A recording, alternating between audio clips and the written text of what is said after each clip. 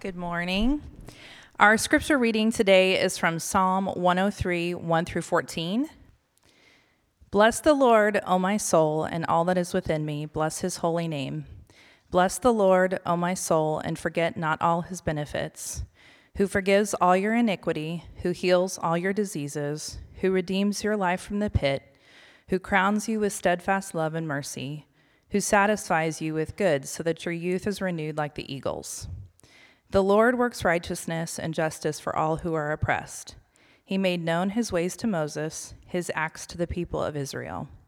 The Lord is merciful and gracious, slow to anger and abounding in steadfast love. He will not always chide, nor will he keep his anger forever. He does not deal with us according to our sins, nor repay us according to our iniquities. For as high as the heavens are above the earth, so great is his steadfast love toward those who fear him. As far as the east is from the west, so far does he remove our transgressions from us. As a father shows compassion to his children, so the Lord shows compassion to those who fear him. For he knows our frame, he remembers that we are dust. This is the word of the Lord. Please be seated. Thanks, Adrian. Well, good morning again. We're so glad that you are here this morning, especially if you are newer, or maybe this is even your first Sunday with us at Christ Community. We're really glad that you've joined us and hope you felt warmly welcome today. My name's Bill, if I haven't met you, and I'm one of the pastors here. And before we jump into looking at this passage that Adrian just read for us, I wanted to highlight a resource that we've had around for a while, but maybe either you've done it in the past or maybe you've seen these, but you're not quite sure what they are. It's called the Formed.life, and you've probably seen these journals that go along with each sermon series. They're kind of at the ends of the aisles, but there's more to this than just the journal. There's the Formed.life is a website, so if you type in the Formed.life to your web browser, it will pull up a website. And it's just a way of helping to cultivate kind of spiritual habits, spiritual disciplines, and it's set up to, in this instance, to help you prepare for what's coming on Sunday. And so if you were doing the Formed Life this week, you would have been spending a lot of time reading Psalm 103, which we just heard read. And there's even a place here, this is kind of the discipline of study, this session, where there's a whole thing that helps you to look at how do I sort of mark up a psalm and understand what it's about and kind of have time to reflect on that. But it's not just a booklet. There's also, again, on the website, videos that connect you to places like the Bible Project or even original kind of music video recordings from our church music team of different Christmas carols, that kind of thing. So if you've not engaged with the Formed Life in the past, I'd encourage you in this season, and then we'll begin a new series in the first of the year, to pick that up and to make that a part of your kind of regular time with Jesus each day. So I just wanted to highlight that resource. Again, if you're newer and hadn't seen it before, maybe you've seen that in the past, but it's been a while since you've picked it up. Well, now let me pray for us. Prepare our hearts, O God, to accept your word. Silence in us any voices but your own, so that we may hear your word and also do it. We pray this through Jesus Christ our Lord, by the power of the Holy Spirit. Amen. Well, has anyone seen the new Will Ferrell, Ryan Reynolds Christmas movie that's on Apple TV Plus? Spirited, it's kind of an updated, modern retelling of the Charles Dickens classic, A Christmas Carol. And in this film, you have, a funny, goofy Christmas movie. That's what you expect with Will Ferrell, right? You've got a funny, goofy Christmas movie. But I wasn't expecting that. What I was surprised by, what I wasn't expecting when I walked into this film and watched it, was the profound tension that really drives the plot of the movie forward. And it all revolves around this question, and that is, are some people unredeemable? Are there some people who are unredeemable, who can't change as hard as they might try, who are stuck and they can never truly be redeemed? And in one of the most poignant songs in the film, and yes, Spirited is a musical, they mostly pull that off. I mean, I don't know if Ryan Reynolds and Will Ferrell are singing as their first thing, but they pull it off. In one of the most poignant songs of the movie, Will Ferrell, as Ebenezer Scrooge, wonders if he's really changed, or if he'll always be the person he was. Is he too far gone? Is he unredeemable? I wonder if you've ever asked that question or felt that way. Am I unredeemable? Listen to those words again that he sings. Am I forever unredeemable? Can I be the man who breaks from a lifetime of mistakes? Can my worst be left behind? And do I deserve to find the kind of love that I could lean on every day? Or will I learn I have to stay forever unredeemable? And I think faced certainly with our worst moments in life, we can ask that question. But also maybe just in those kind of day-to-day bad habits or self-destructive practices, we just ask, am I really capable of changing? Am I really redeemable? Is it really possible for me to find a love that is worthy, that I can lean on every day? And when we turn to Psalm 103, we actually discover the words of a man who wrestled deeply with those questions. In fact, the one who wrote Psalm 103 is someone who, he stole another man's wife. He used his power and position to take advantage of a woman and got her pregnant and then had her husband killed to cover it up. And yet this man, the ancient Israelite king, David, comes to the conclusion that not even he is unredeemable. And speaking to himself in Psalm 103, he's addressing himself, he's speaking to his soul. He says, "Bless the Lord, O my soul, who redeems your life from the pit." But how can David have that kind of confidence to declare that in Psalm 103:4 that he has been redeemed from the pit, that he's been redeemed from death and despair? And that's what we want to explore together today as we continue in our Advent series called The Promised King. And in the season of Advent, Christians are doing two things. One, they're preparing to reflect on Jesus' first coming on Christmas. And they're also reminding one another that we are still waiting for our King now to return a second time to restore all things. So Advent has a backward looking to Jesus' first coming, and it's also an anticipation of his second coming. And each week in this series, we've been looking at a psalm that reveals something about our once incoming King. And last week we considered the King's character, and this week we are going to remember the King's rescue, his redemption, the promise that people like you, people like me, people like David can indeed be redeemed. And so in Psalm 103, David expresses his confidence in this promised King's rescue using three poetic images, at least three that we want to dive into this morning. So I want you to take a look with me. If you grab your Pew Bible and open that back up to Psalm 103, pull it up on your phone, I'd love for you to follow along with me here.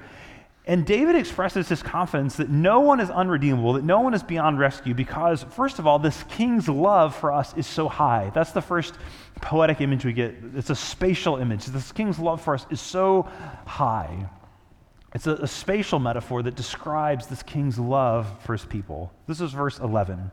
"For as high as the heavens are above the earth, so great is his steadfast love towards those who fear him." For as high as the heavens are above the earth. That's how high this King's love is for his people. Now, it would be a misreading of this poetic image to go to the NASA website and then to calculate how many hundreds of miles of atmosphere there are between sea level, and you get to the edge of outer space and then realize, okay, so God loves us 372 miles high. That's not what David wants us to do with that image. Because you remember, it's only been within the last 100, 120 years that humans have been able to fly. It's only been within the last 50 years or so that we've been able to have the capacity to send rockets or humans off of this planet up into outer space. For the vast majority of human history, humans are really firmly stuck on the ground, right? If you wanted to get up into the heavens, into the sky, you could climb a tree, you could climb a mountain, but that's about as high as you're going to get, right? And so the point of this image of the heavens is higher than the earth, and this is how great God's love is for us. This is the idea of it's an incalculable, it's an inexpressible amount of his love. And here's the idea, too, is that this King's love, it isn't just a warm feeling toward you. It's his steadfast love, his hesed love, which is God's covenantal, his loyal love, that he has actually bound himself to his people with a promise that he will be faithful to himself and his promises to them, even when they had abandoned him. Even when they walked away from him, didn't want anything to do with him, he promised that yes, there would be judgment, there would be hardship that would come, but that he would always have a remnant, that he would always be about bringing hope to his people. That he would woo us back to himself, and that he would cause us, in the language of the psalm, to fear him. Again, as high as the heavens are above the earth, so great is his steadfast love towards those who fear him. But you may be thinking, now, our love and fear, those can seem like incompatible ideas. But I want to read you a quote from Michael Reeves, who wrote a wonderful book called Rejoice and Tremble, The Surprising Good News of the Fear of God.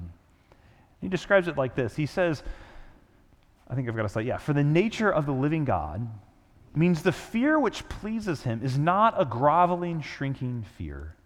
He is no tyrant.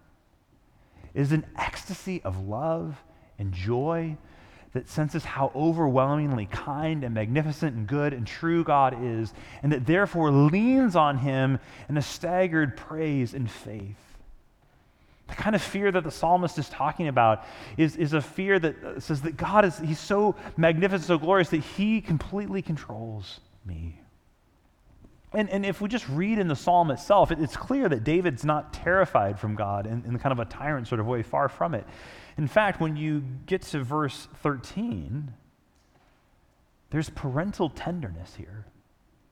David describes God as a father, verse 13. As a father shows compassion to his children, so the Lord shows compassion to those who fear him. But not only, and I think this is fascinating, not only does David use fatherly image here, he also uses motherly image here to describe God's care for us. Because the word that's translated twice in that verse as compassion is rooted in the Hebrew word that means womb. As a father shows compassion to his children, so the Lord shows compassion to those who fear him. The idea is that this is the sort of tender compassion that a mother has for the child that she has carried in her womb. That's how God feels towards his children. He feels like a mother caring for her child who she has carried in her body. This deep tenderness and love. David is confident of this rescue because of how high this king's love is for us. But he's also confident that no one is unredeemable. He's confident in this king's rescue because of how wide this king's forgiveness is. And this is where I want us to look at verse 12, where you see the wideness of God's forgiveness. So I actually want us to start reading up at verse 8 here, and then we'll build to verse 12. It says, the Lord is gracious, compassionate and gracious, slow to anger, and abounding in faithful love. And notice verse 9, it says, he will not always accuse us or be angry forever. So there is a response, a right response of justice and anger by God toward our rebellion against him, but he won't be angry forever. He has not dealt with us according as our sins deserve, or repaid us according to our iniquities. And then the verse we just looked at, for as high as the heavens are above the earth, so great is his faithful love toward those who fear him. And then verse 12, as far as the east is from the west, so far has he removed our transgressions from us. Now again, notice verse 9 there, that God is not, nor can he be sort of a permissive babysitter who's just distracted playing on their phone while the kids are running around doing whatever they want. Like God cannot be, he loves us far too much to allow us to do that. And our sins against him, against others, against ourselves are, as one prayer of confession puts it, they are too heavy to carry. They're too real to hide, and they're too deep to undo. And he is rightly and justly angry at our sin, at the harm that it does to others and to us, at the affront it is to his glory and to his goodness. But here's the good news, is that he won't be angry forever. Verse 9, he won't always accuse. He won't be angry forever. Instead, he offers us a forgiveness that is unparalleled.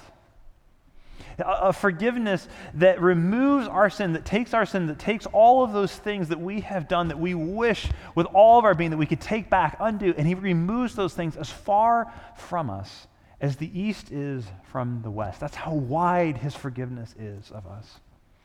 When this king forgives you, your sin is put so far away from you that it can never, ever be used against you as a ground for accusation or shame. Ever. It's done. It's completely removed. Now listen though, that doesn't mean that our great enemy, who the Bible sometimes calls him the Satan, which actually means the accuser, it doesn't mean that our great enemy won't still use those things to try to accuse you, to try to bring shame to you. But your king's response will always be, that has been put as far as the east is from the west. Again, this reality won't mean that your boss or your friends or your spouse or your coworkers won't try to take those things in your life, in your past, and use them as a grounds of shame or accusation. But your king's response will forever and always be, that's been put as far as the east is from the west. And here's the real one. The one who's worst at accusing you and shaming you is often you.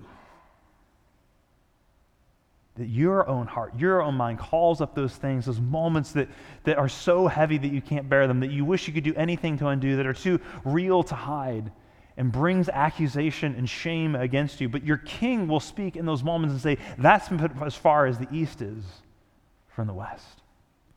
He will never cease to speak that over you. No one is unredeemable who comes to this king. No one is beyond rescue who will give themselves to this king. This king's love for us is so high. His forgiveness is so wide. And there's one more image to see here, and that is David is confident that no one is unredeemable because this king's understanding of us is so deep. This king's understanding of us is so deep. Look all the way down now in the Psalm to verse 13. Again, we've read this. It says, as a father shows compassion to his children, so the Lord shows compassion to those who fear him. But why? And verse 14 gives us the answer. Why does he treat us like this? Verse 14, for he knows our frame. He remembers that we are dust. He knows our frame. He remembers that we are dust. This idea of him knowing our frame is he knows what we're made of.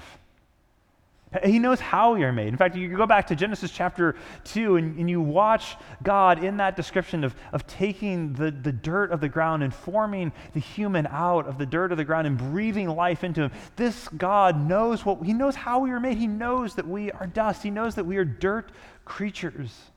Our frailty, our humbleness, our weakness, our vulnerabilities. But here's what's mind-blowing about Christmas. Christmas means that his knowing of that reality, knowing that we are dust, isn't a mere kind of cognitive or factual knowledge. It's much deeper than that.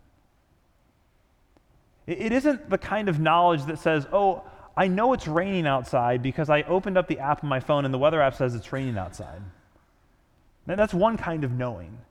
And that's not the kind of knowing that's on display here. The kind of knowing that's on display here in Psalm 103, that's on display in Christmas, is the knowing that says, I know it's raining outside because I was out in it and I'm drenched.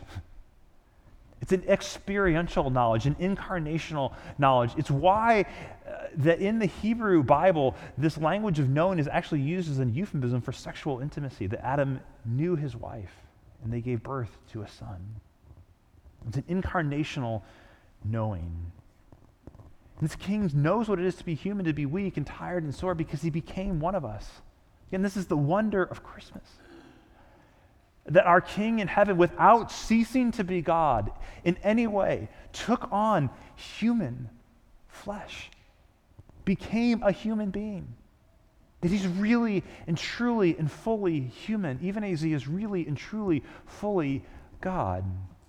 And that the one through whom all things were made, the one in whom all things hold together, became a dust creature like you like me. And that in doing that, he's forever made our bodies these incredibly glorious things, that the one who made us was not so far above us that he didn't become one of us, that he actually stepped into our lives in the most profound of ways by becoming a human being, and that Jesus has a body today, even now, that there is a human body in God's space. He knows what it is to be human. He grew in his mother's womb just like you and me. He was born just like you and me. He grew and learned just like you and me. He knows our frame. He remembers. He knows that we are dust. And he doesn't just understand that from afar, but because he became dust with us and made dust forever glorious in a new and permanent way. So because this King became one of us, you can sense, you can know deep in your soul, you can know in your body, in your heart, in your mind, that you are not unredeemable. And we all, I think, wrestle with these questions on a regular basis, whether consciously or unconsciously, but we're asking the question, am I lovable? Am I really loved? Am I really forgiven? Am I really known? And because of what Christmas means, we can know the answer to that question always and forever is yes. One of our kids' favorite picture books is a book called Mama, Do You Love Me? It's a wonderful book. If you have kids, maybe you have this one in your library. It's called Mama, Do You Love Me? I wish I had time this morning to read the whole thing to you, but I just want to read you a few pages because it captures so beautifully the truth of Psalm 103. The kind of love that this King has for us. And I have some pictures up on the screen. It begins this way. Mama, do you love me? Yes, I do, dear one. How much? I love what she says here. I love you more than the raven loves his treasure, more than the dog loves his tail, more than the whale loves his sprout. And then the book goes on, and this little girl, she continues to give her mom all these scenarios that are sort of like, would you love me if? And she says, what if I put salmon in your parka, ermine in your mittens, and lemmings in your mucklucks? Then I would be angry. And what if I threw water at our lamp? Then, dear one, I would be very angry. But still, I would love you. What if I ran away? Then I would be worried. What if I stayed away and sang with the wolves and slept in a cave? Then, dear one, I would be very sad, but I would still love you. And then it ends this way. I will love you forever and for always, because you are my dear one. That's how the mother in this book cares for her daughter. It's how this King cares for you. This motherly compassion, this tender love, this covenantal, loyal love that will never abandon you, that will never forsake you, that will always say, I love you. I may be sad, I may be angry, but my love for you will never cease. None of us can look at this baby born in the manger and ever doubt the answer to the question, is anyone beyond his rescue? The answer to the manger is absolutely not. But here's the thing, we forget, don't we? We forget. Because David, in writing this poem, in writing this song, this psalm, he isn't writing about something he didn't know. He's writing about something he knew and forgot. Right? That's how the psalm begins. Forget not all his benefits. He's preaching to his own soul. Bless the Lord, O my soul, and forget not all his benefits. He's not writing about something he doesn't know. He's writing about something that he knows, but is forgotten. And that's part of the reason we do this Advent season every year, is to remember God's rescue. Because in Advent, we remember the King's rescue. And we're gathered here together on Sunday mornings in this room, and we're singing these songs, and we're hearing the Word of God proclaimed and taught and read, and we're encouraging one another. It's so much easier, I think, in a space like this to believe these things are true. To be reminded of the good news of Jesus' forgiveness and his love for us and all of that. But then Monday morning comes, and Tuesday and Wednesday and Thursday, and it's easy to forget, isn't it? For all of this to feel unreal, to feel like a story or a fairy tale, for it to feel unreal, to simply be distracted by the stress at work or what's happening in the news or with your kids or just the latest YouTube or TikTok video that pops up on your phone, to forget all his benefits. And we need, like David in the Psalm, to remind ourselves daily, even hourly, to bless the Lord, O my soul, and forget not all of his benefits, because we're so inclined to forget. But how? What would that look like in your Monday life, on Monday morning? How could you start a routine or a habit or a practice or a liturgy, whatever kind of language you want to use to describe that, but a regular practice of some kind that would help you to remember? I want to share a couple that I've implemented in my own life, just to kind of get your imagination going around this. And I'll be honest, I don't do these things every single day, but I would guess, upwards of 95% of my days begin like this. That before I get out of bed, so I'm like sitting on the edge of the bed, before I stand up, I quote 2 verses to myself. The first one is Psalm 119:94. It simply says, I am yours, Lord, save me. I am yours, Lord, save me. Sometimes I'll even just make the sign of the cross with my thumb on my forehead, just a reminder that I belong to him. I've been marked and sealed by the Holy Spirit. I belong to Jesus. I am yours, Lord, save me. And then I go to Psalm 118, verse 24. It says, this is the day the Lord has made. I will rejoice and be glad in it. This is the day the Lord has made, and I will rejoice and be glad in it. Now, I will tell you, I often don't feel those realities when I'm sitting on the edge of the bed at 5:30 in the morning, whatever time it is, in the dark, and I'm tired and I'm trying to get ready for the day. But that's the whole point. Is that I know those things to be true, and I'm gonna force myself to remember those things in that moment. I am not my own. I am yours, Lord, save me. This is the day the Lord has made. I will rejoice and be glad in it. Because we need to preach the gospel to ourselves in those moments that we're saying, it's like, self, I know you want to go back to sleep right now. Self, I know you are worried and anxious about many things. Self, I know you want comfort and ease. But self, let me tell you what is true, what's really true. Self, you belong to God. He's your only hope for rescue. Self, he made this day. And you know what, self? Because he made this day, even though you don't feel like it, we're going to rejoice and be glad in it. Got it, self? That's how we're going to start this day. Okay, so those 2 verses get me out of bed. So now I'm standing up out of bed. But there's a few minutes in there between standing up out of bed and the coffee being made. And I'm just going to tell you, that time between standing up and out of bed and having that first sip of coffee is a perilous time for any soul, right? And so I have another set of reminders that I go through as I'm making my coffee in the morning. And I have them written out on kind of a coffee-stained, battle-wearied note card that I keep by the coffee. And there's 6 things that the late theologian J.I. Packer told himself every day. The first is, I'm a child of God. God is my Father.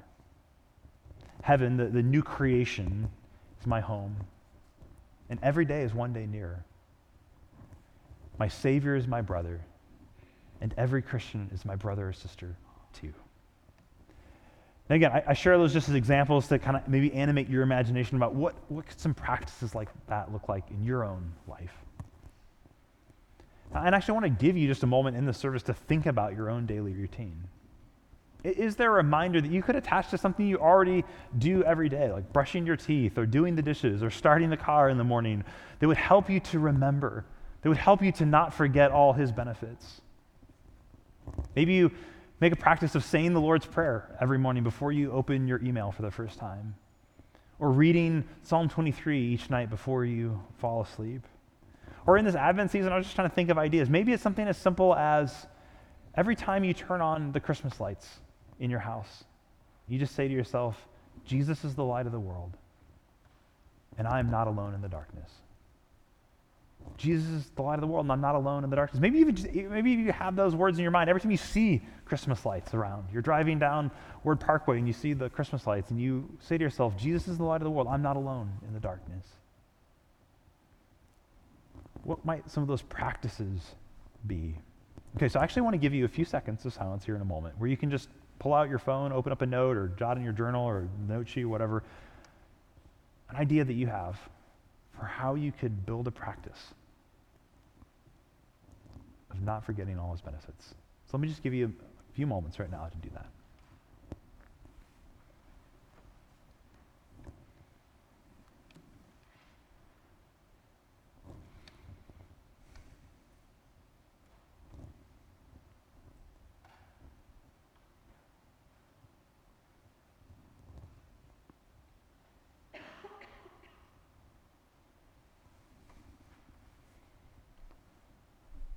Hopefully you have an idea, or maybe the beginnings of an idea that you've jotted down. I just encourage you, give it a try this week. Just attach it to something else you're already doing.